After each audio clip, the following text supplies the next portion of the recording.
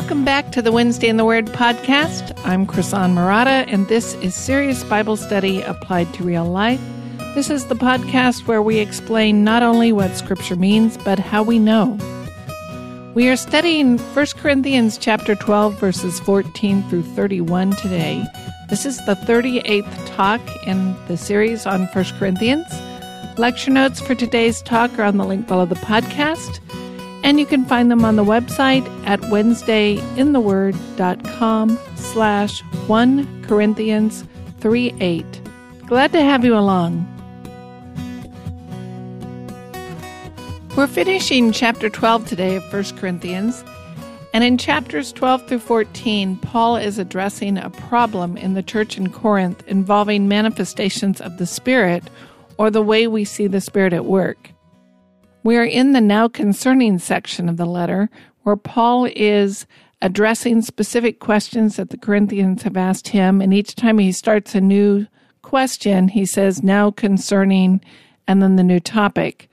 With chapter 11, Paul began answering questions related to how they're handling themselves in their church gatherings, and then in 12:1, he started addressing the problem of tongues. Some of the folks in the Corinthian church believe that speaking in tongues marks a person as truly spiritual.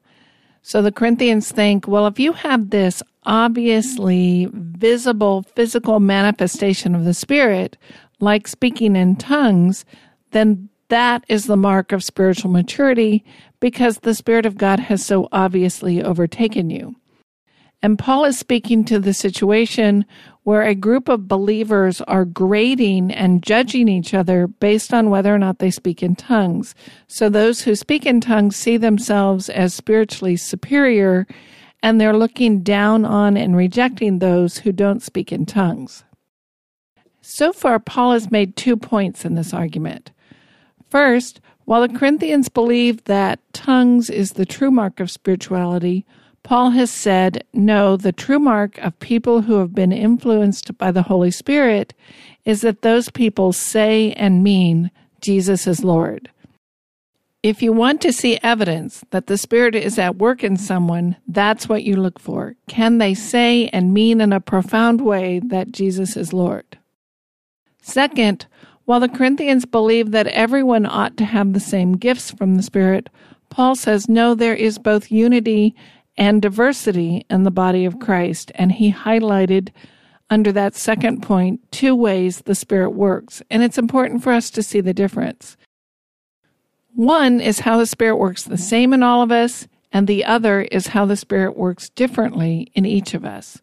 So on the one hand, the Spirit gives us all the same saving faith, the same spiritual awakening, the same perseverance in the faith, and the same desire to follow Jesus. We are all saved by the same Lord, and we have the same Spirit. On the other hand, the Spirit gives us very different roles to play in the body of Christ. Each of us have different functions, like different parts of the body have different jobs to fulfill to keep the body healthy, so each believer has a different job to fulfill in the history of God's people to bring about God's purposes and His glory. The section we're looking at today is part of that second point. And to make this point, Paul compares the people of Christ to a human body, and we're going to finish up his analogy today. I want to back up to 12:12 because that's where he starts his analogy and review a little bit what we talked about last time. This is 1 Corinthians 12:12 through 14. For even as the body is one and yet has many members, and all the members of the body, though they are many, are one body, so also is Christ. For by one Spirit we were all baptized into one body, whether Jews or Greeks, whether slaves or free, and we were all made to drink of one Spirit. For the body is not one member, but many. So let me remind you what we talked about last time in the last podcast. Paul is making an analogy. He's saying, just as the body is this way, so also are the people of Christ. Just as the human body is made up of lots of different parts and pieces, so is the Church of Christ. My body is a unified whole made up of many different parts, and each of those parts has a different function. My eye plays one role, my finger plays a different role, my heart plays a role, but together it is all me. My body is one unified entity made up of lots of different organs and joints and muscles and things that play different roles. So there is a variety of members of my body, but together it's me. So in the human body, we see this picture of unity in diversity. I am one unified body made up of all kinds of different parts that do all kinds of different things. And by God's design, the human body is meant to be a coherent whole made up of these parts. And Paul is saying, so it is with the Church of Christ. Now, why does Paul pick this analogy? Why does he think this is a good analogy to make his point?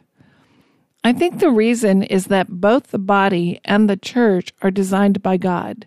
And both of them have been designed with a similar principle in mind. There's a logic to the way the human body functions that is applicable to the body of Christ.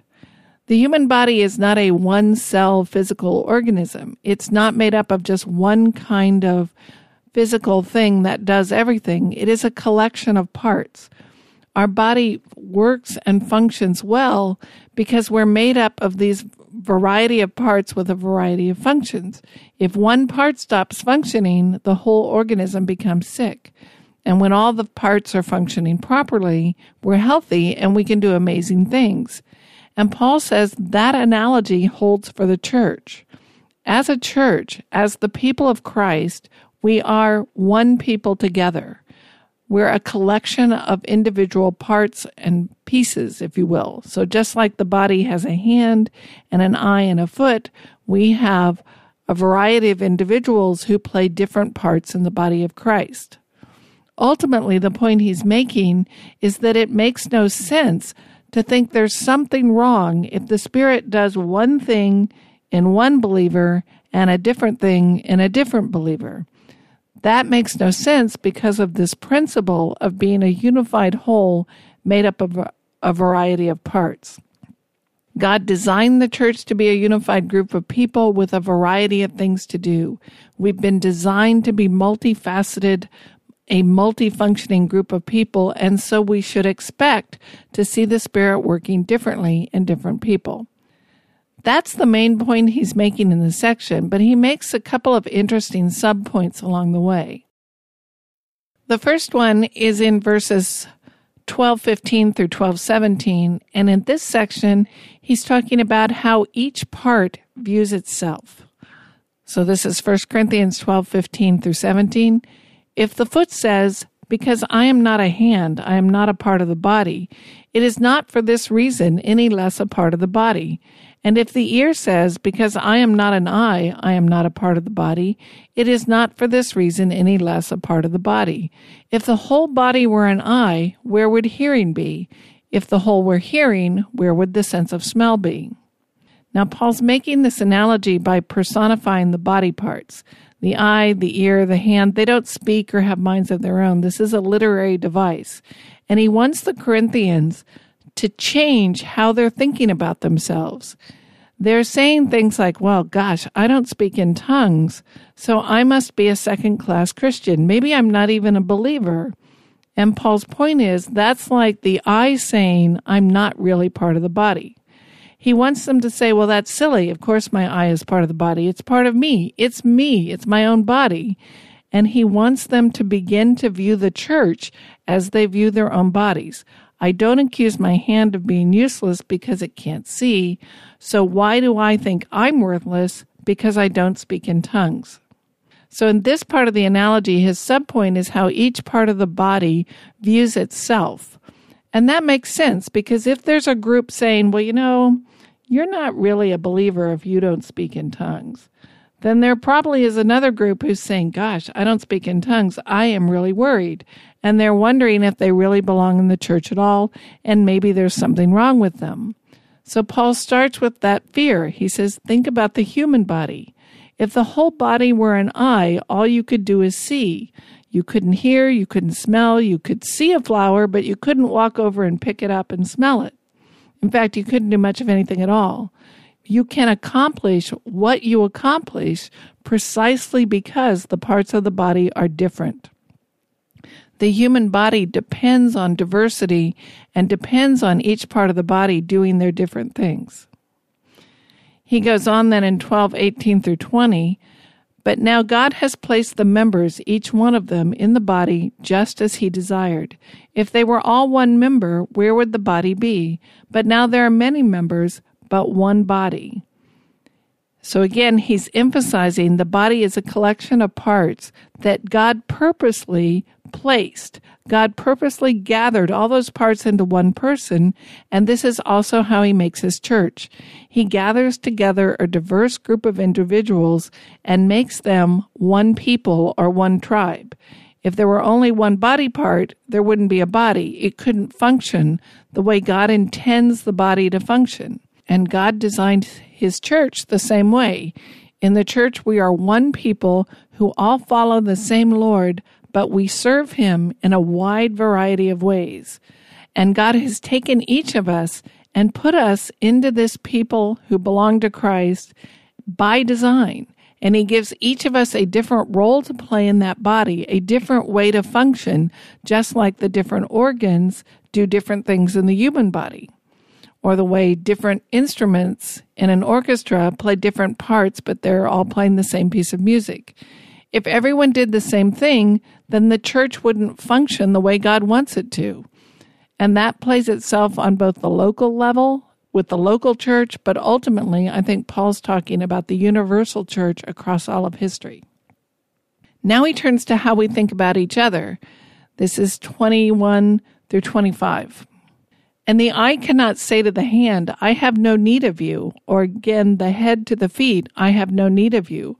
On the contrary, it is much truer that the members of the body which seem to be weaker are necessary, and those members of the body which we deem less honorable, on these we bestow more abundant honor, and our less presentable members become much more presentable, whereas our more presentable members have no need of it.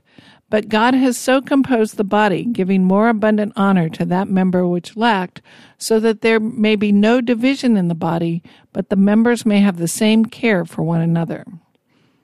So in this section, Paul changes the emphasis. Before he was looking at how does each part of the body think about itself. Now he's talking about how does one part think about another part. So before it was, I'm not an eye, so I'm a lesser part of the body. And Paul says that's a foolish way to think because God designed the body with many different parts. Now the issue is, well, you're not an eye, so you don't belong. I'm the eye, I'm important, but you're not. So there's something wrong with you. And again, this is the attitude we see causing strife in the Corinthian church.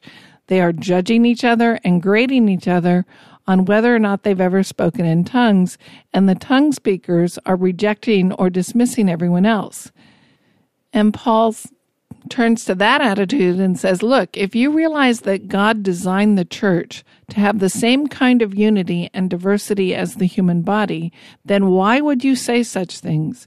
You don't treat your body that way. You don't say you have no need of your foot or your hand. So why are you saying you have no need of your fellow believer? The church requires diverse functioning parts just like the human body. And he makes a couple of interesting points here. First, he has this language about some parts may indeed be weaker than others. As you might expect, there's some debate over what he means by weaker. There are a number of good options, but they all basically have the same flavor. So the idea is something like the weaker member works behind the scenes as opposed to front and center in the spotlight. Or the weaker member has a less visible or less obvious impact. They don't play as public a role. Something along those lines. My hands and my mouth play an obviously visible role in what I can do and what I can say. How well my stomach functions also plays a role in what I can do and what I can say by providing nutrients and energy so that I can say and do those things, but you don't really see it. You don't see the role it's playing. It's weaker in that it's not so obvious, it's not so visible. Or Paul could be saying, some parts of the human body just are weaker. They require more protection than others, but they're just as important. So I use my eyes every day. I'm very conscious about how important my eyes are to me. I wear sunglasses. I protect them from harm. I'm less conscious of my spleen or my kneecap. I don't think about protecting those as much. So he could be making that kind of analogy. But again, you can see that's a similar flavor of some parts having a highly visible, public, understandable role, and others having a less tangible, less visible, less obvious role. However, we understand weaker. His point is that there are weaker parts of the body, and the weaker parts are necessary. All the parts of my human body have a function. That function may not be as obviously, strongly necessary as, say, my beating heart or my breathing lungs, but all of them are necessary. They're part of me. They all contribute. You might not think about your kneecap, but the minute it gets bruised or broken, you discover how significant it really is. Likewise, in the body of Christ, in the church, you may not appreciate or understand the role that someone else is playing, but by God's design, it's necessary. This is why one body part does not reject or dismiss another part, and likewise in the church. Everyone has a role to play. Everyone is necessary. We are placed in the church body by God's design, just as He placed each organ and joint and ligament and nerve in the body.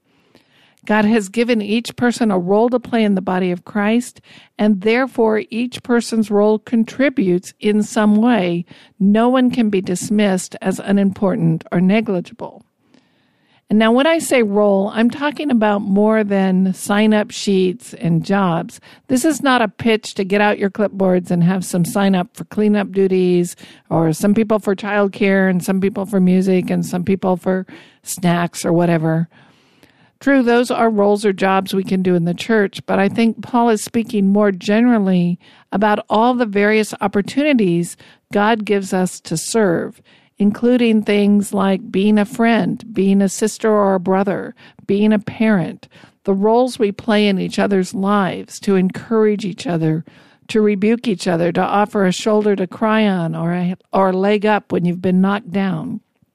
This could be anything from driving someone to their cancer treatments, to teaching them a second language, to offering a word of encouragement on a bad day, or giving them a lift when their car breaks down.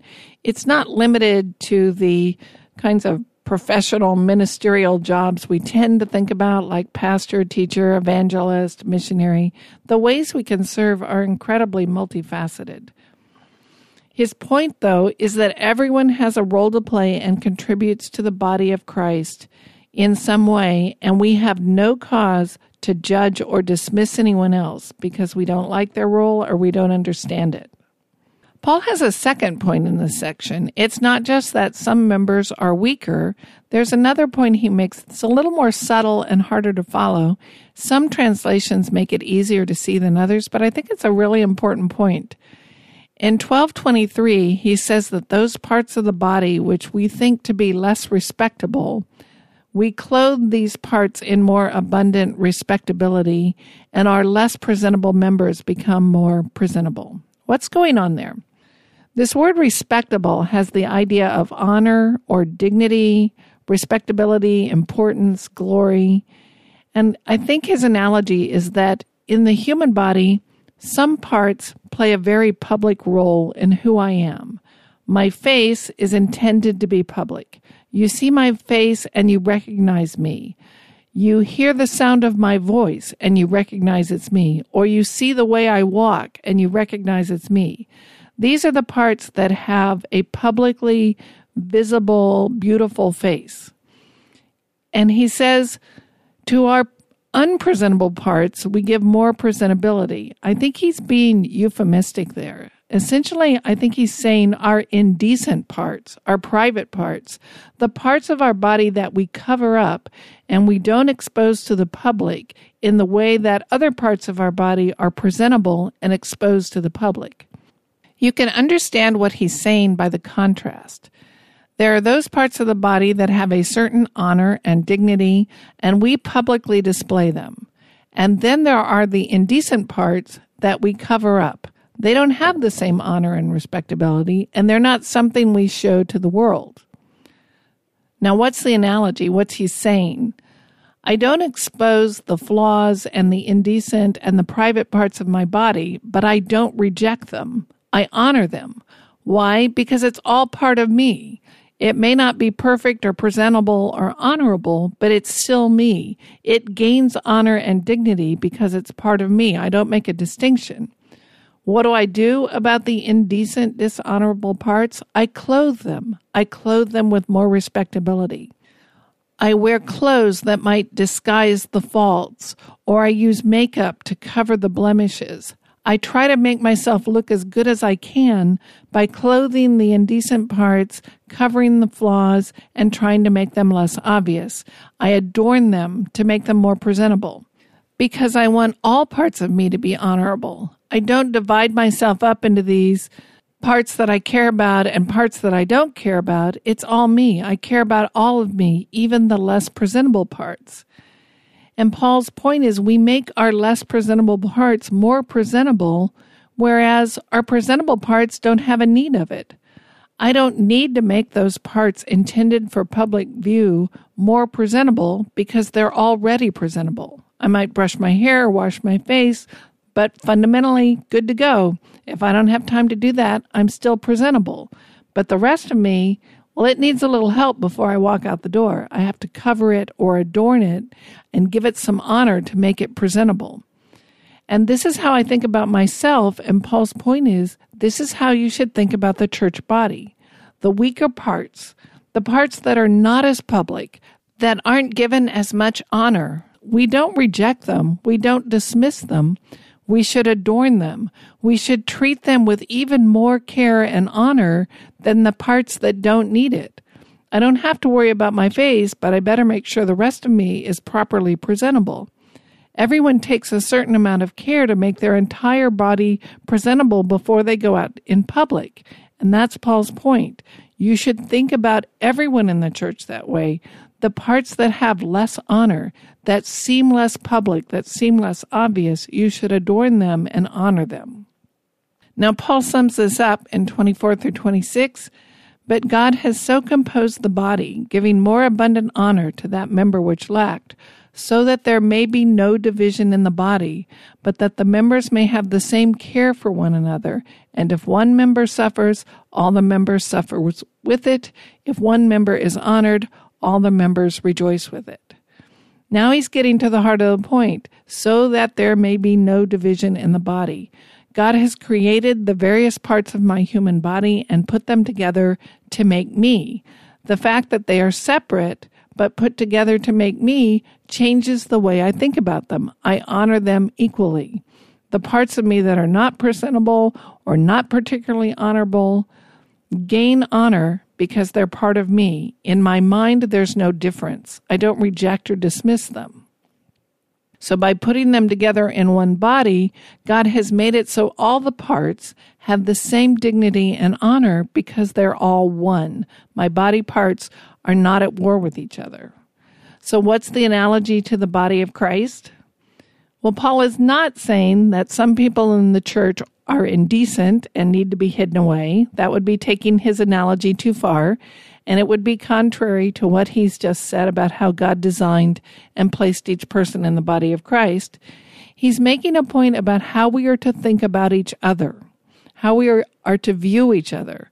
Some roles are more striking and visible than others. Some roles get the kind of attention that the face or the voice gets when I present myself to the world. Some people are more upfront and publicly visible. Others work behind the scenes or in quiet. Some roles we all seem to covet because we secretly want to be rock stars, and other roles we don't value as perhaps we should.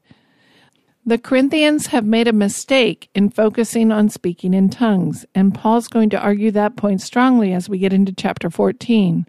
Of all the gifts of the Spirit, tongues is on the less significant side, and they've elevated one of the least significant to the top spot, and in that they've made a mistake. But we need to see that Paul is not at all concerned that some roles are more public than others. that some roles have a more visible, tangible impact on others.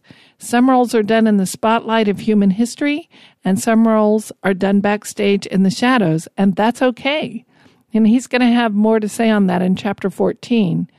He is going to argue there that doing something that edifies the entire church is more significant than something that doesn't.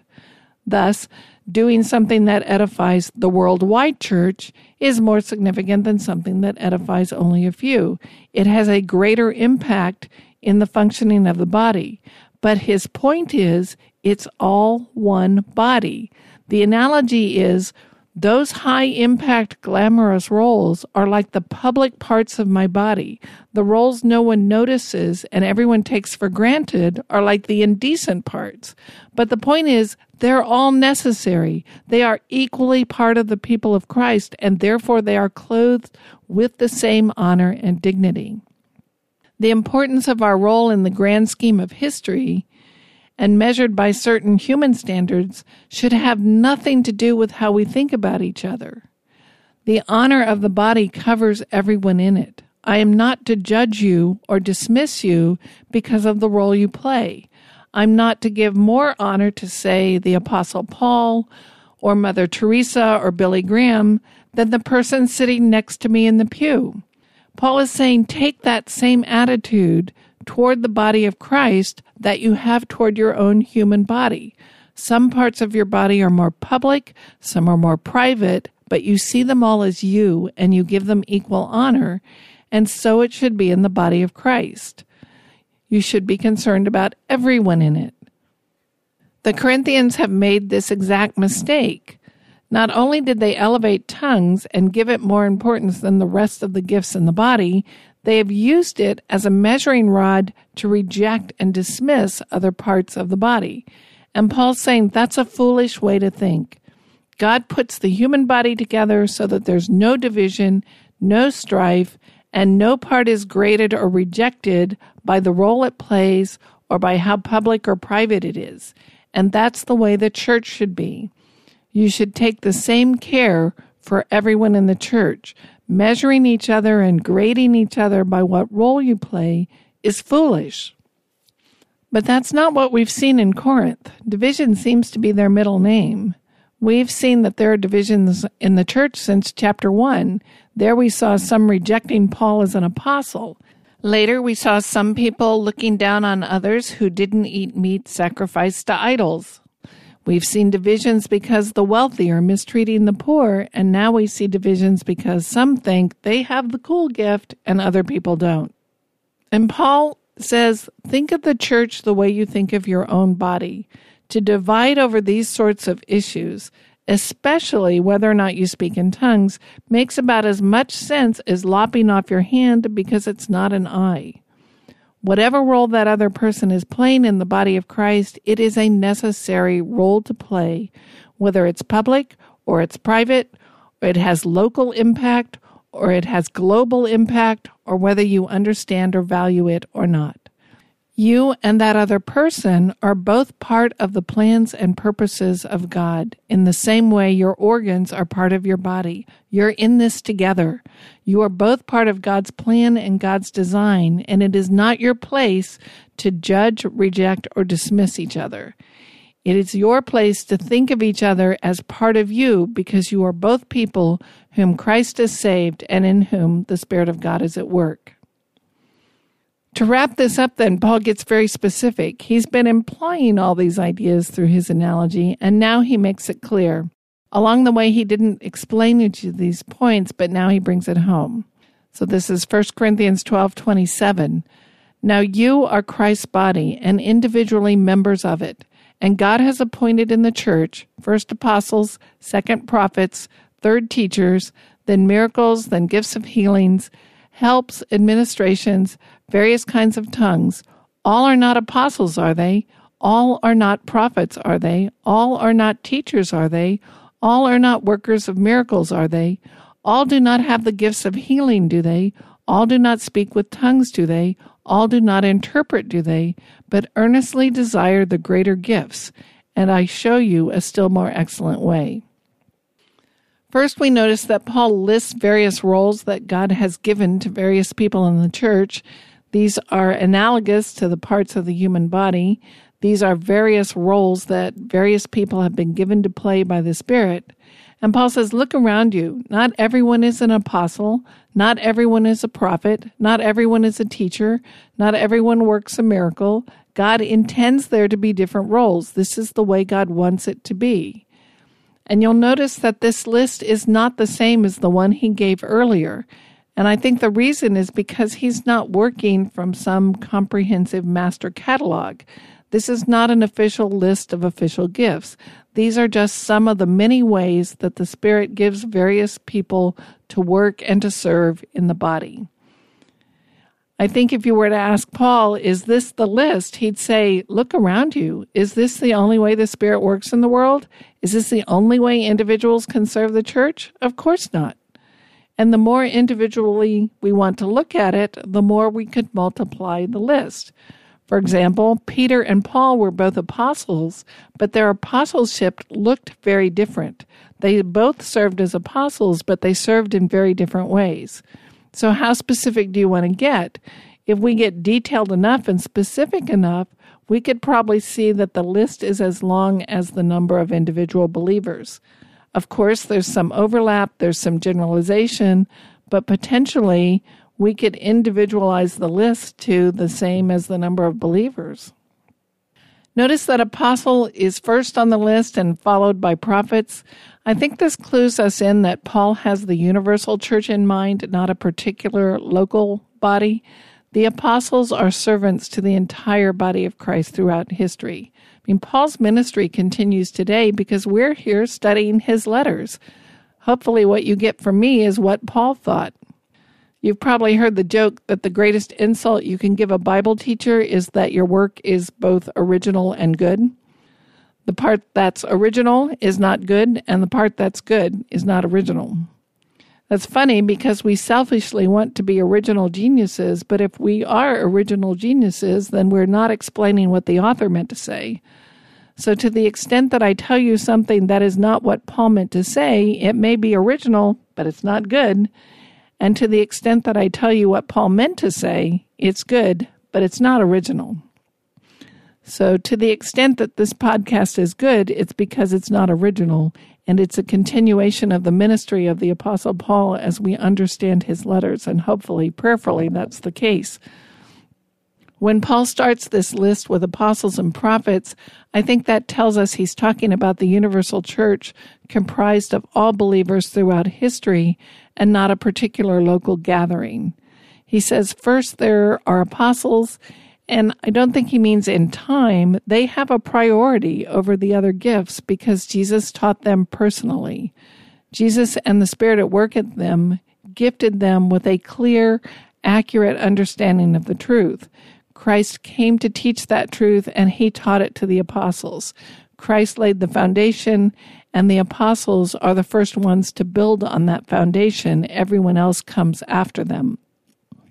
And again, we see this idea that some roles are more public and visible than others. There's no question that the apostles have had a more important, visible, widespread, global public impact on the universal church than, say, me or any local teacher. It's not even a comparison. Now, I do realize if you took me out of the equation, it would make a difference. This is part of the point that Paul has just made about each individual in the body being individually placed there as part of God's plan and purpose and design. But clearly, my impact is nowhere near the historical impact of Paul, and that is by God's design. So how should I think about that? Should I be jealous? Should I feel like I was gypped? Should Paul look down on me and judge me because I have such a small, insignificant role to play? Paul's saying, no, you should think of that difference like you think of your own body. Yes, when compared to the Apostle Paul, I am the weaker, indecent part of the body, but I have honor nevertheless. Paul and I are on the same team. We are serving the same Lord. We are part of the same body, though we have vastly different roles to play. Our honor comes from the fact that the Spirit of God is at work in both of us such that we can both say, Jesus is Lord. We have different roles to play in the universal church, and that's by God's design. We don't need a church full of apostles, just like we don't need a body full of eyes. Now, Paul's going to go on to say, zealously desire the greater gifts, and he's going to explain what he means by that as we go on. We shouldn't be afraid that some gifts have more impact than others. Paul is trying to establish the idea that our worth, our value, our dignity as human beings, our worth as individual members of the body of Christ has nothing to do with the role we play in that body. Our roles are different by God's design. Our roles have different impact by God's design. Some roles are weaker, less obvious, have less public global impact. Some roles have more of that. That's by God's design. This is all part of the Spirit's gift to us, and it has nothing to do with our worth because we are all part of one body. We are all necessary to a healthy, functioning church. All right, just one more thought to wrap this up. Diversity in the church is God's intention. It's not appropriate for me to dismiss myself as unimportant because my role looks different than yours. If I'm doing that, then I have misunderstood what the body of Christ is all about. Likewise, it is very wrong for me to judge, grade, or reject others because I don't see the value in their gift. It is inappropriate for me to look down on anyone else because they don't serve the way I do. By God's design, we all contribute something to Christ and His church, and we all contribute differently. That's part of the plan. Everyone has a different part to play. And Paul is quite prepared to say that some people are given big impact parts to play and others aren't. But in the end, we should all see ourselves as part of the grand design. If you think of history as a grand tapestry that God is weaving, we are all threads in the fabric. Some colors may be more prominent than others, and they may stand out more, but we are all part of the final picture, and we are all necessary, and that's the attitude we need to take toward each other. But there's another very important point here. It is true we all contribute something, but it is equally true that our worth, our value, and our dignity is not dependent on what we contribute. That's the point he's trying to make. The issue is not what role do you have to play in the Church of Christ and who has the best role and who got the bigger role and the more impact role. The issue is, are you part of His church at all? If you are, you have worth and value and dignity the same as every other member of the church. Paul is not more worthy as a Christian than any of us today. We all have the same Lord, the same Father, the same Spirit, and the same grace. In what truly matters, we are equal. This is a really hard concept to grasp because it is directly opposite of what our modern world tells us. Society teaches us that role matters, and if you have an impact role, then you're an important person. And if you don't have an impact role, then you've just wasted your life. You're nothing. That is worldly thinking, and we are all inclined to think that way. We are all inclined to think that God gives us spiritual gifts so that we can solve the problem of our self-image and see ourselves as important people and feel good about ourselves. I don't think that's why He gives us these roles to play, and thinking like that sets us up for disappointment because no role, no matter what it is going to fill up my self-image. Just ask anyone who hit the role lottery, and they'll tell you that role didn't really satisfy. No role is going to solve the problem of my worth and my self-image, in part because we are sinners. We will never be good enough. No matter how exquisitely we might execute our roles, we know deep inside we could have done better. And roles that we are given to play were not made to fill that void. That's why it's extremely important that we understand Paul's distinction between the roles we play in the body of Christ and the honor and the dignity we have as human beings saved and redeemed by Christ. Our role is all the different things God allows us to do and gifts us to do and calls us to do, but our identity, our worth, comes from being part of the body of Christ. And that worth is not dependent on what role you play. If you are part of Christ's body, you have a dignity that is the same as every other part of his body. Christ died to save Paul and to make him part of his people, and Christ died to save you and me and make us part of his people, and that gives us worth. Now, all human beings have worth because they're made in the image of God, but that's not the point Paul's making here. He's saying, as believers, we are people in whom the Spirit of God is at work, maturing and strengthening our faith. We are the people Jesus died to save, and we are in this together. We are one in a way that someone who has rejected the claims of Jesus is not. And just as I think of all the parts of my body as equally significant and part of me, so all of us in whom God is working this miracle of saving faith are part of Christ's body, and we are equally significant no matter what roles God gives us to play in history. It is by God's design that we have these various roles, and you could argue, well, Paul got the best one and the rest of us got gypped.